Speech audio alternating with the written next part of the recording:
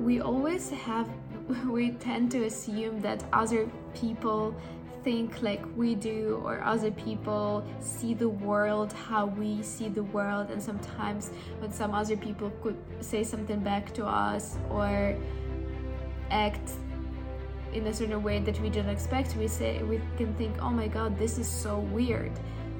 But it is weird because they see the world in a different way, and how they're acting is very much aligned with the way they see the world.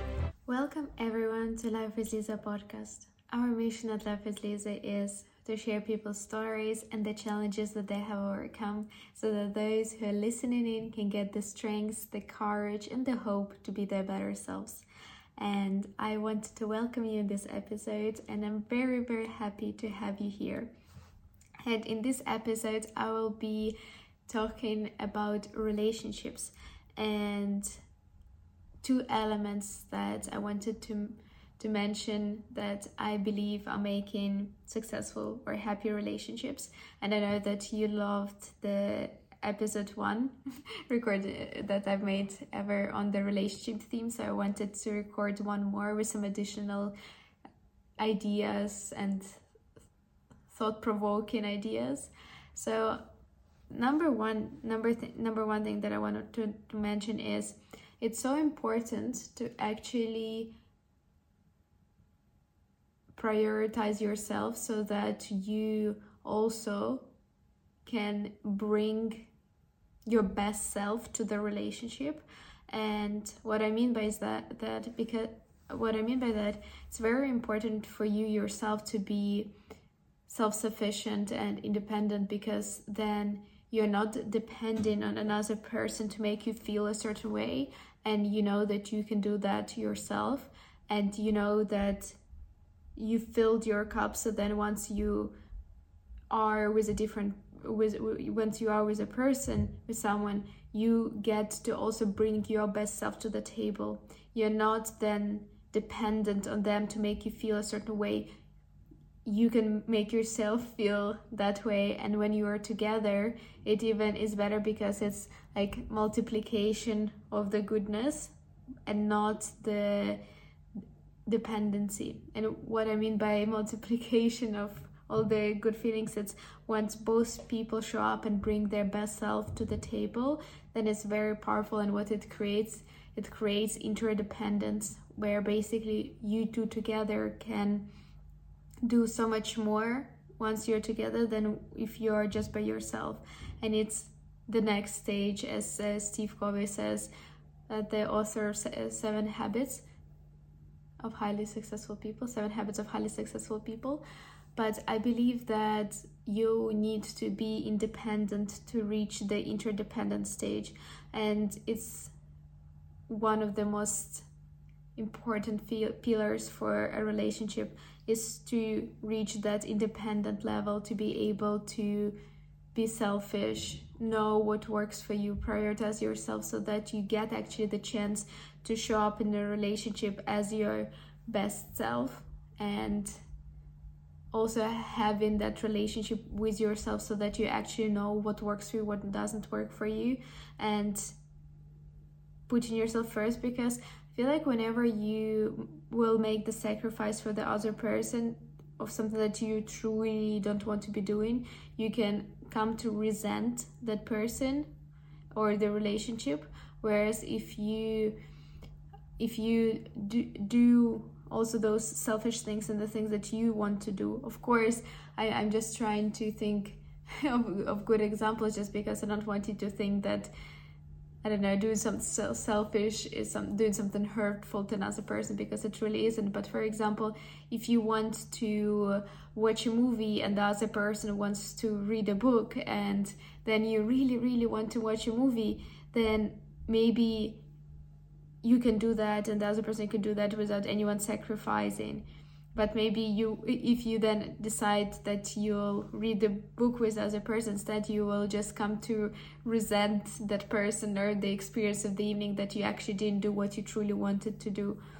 And it's very interesting, because there is like a fine line in between actually doing something that you truly wanted to do, but then you're not doing it together, so there's the downside of that. But I don't want to detract too much from the main point. And the first main point is to build the relationship with yourself, to learn how to be selfish in a good way, and to also prioritize your own needs as well, so that you come to the relationship and with your cup full and you're ready to share and be your best self once you're there. And the second point that I wanted to discuss is communication. And I think it's just so interesting because I feel like I'm getting better at communicating and expressing myself, and also it's helping me not only in the romantic relationship but also in all of my other relationships, from my work relationships to my friends relationship, family relationships. It's very interesting because we tend to assume that other people think like we do, or other people see the world how we see the world. And sometimes when some other people could say something back to us or act in a certain way that we didn't expect, we can think, oh my god, this is so weird. But it is weird because they see the world in a different way, and how they're acting is very much aligned with the way they see the world. And I think just to have this realization that the other person is not seeing the world the same way as you do, so you need to actually be kind enough and express in a kind way how you see the world, and to communicate it. Because not only the other person doesn't see the world the same way that you do, but also the other person cannot go inside your mind and read your thoughts and know how you're feeling, or how that's something that they said made you feel. Nobody would actually know that. You actually need to share it. And the way to share it, the one that has been working for me the best, is to express it not in the blaming or accusative way, but in a way where you actually say how something made you feel. So you express it in terms of your feelings. So for example, this made me feel frustrated, this made me feel angry, this made me feel sad. And you point to the thing and not to the person. Basically, those words made me feel frustrated, or those words made me feel sad, because you don't want to make it sound as if you're blaming the other person, because nobody likes to be blamed or feel like they're doing something wrong. And if anything, that would make them close up and not want to hear your feedback, and it's not a good start to a healthy communication. But if you express it in terms of the feelings, no one can argue about the feelings, because no one can say, no, you're not feeling like this. No, I am feeling frustrated, I am feeling angry, I do experience those emotions. And you're also saying that it's not something that the person is that's making you feel like that. It's something that has happened, a certain event or certain words. And then I think it's also very good to assume that the other person, if the other person truly loves you, they don't want to actually cause you harm, or to make you feel sad, angry, or frustrated. So probably they're not even realizing that those words or those actions did that. So you can express that, and also say how you would have rather they said it, which words would have been better in that case for you to get the point across, etc. And the communication starts like that. But I think it's very important to start building this communication muscle, and also talk in terms of feelings without blaming, and being also very open and actually willing to share this. Because also so many times I feel like with a lot of events, they make us feel a certain way, but then we don't really even think through them. We just have a certain feeling, but we don't really start having this conversation with ourselves. What exactly about that was painful for us?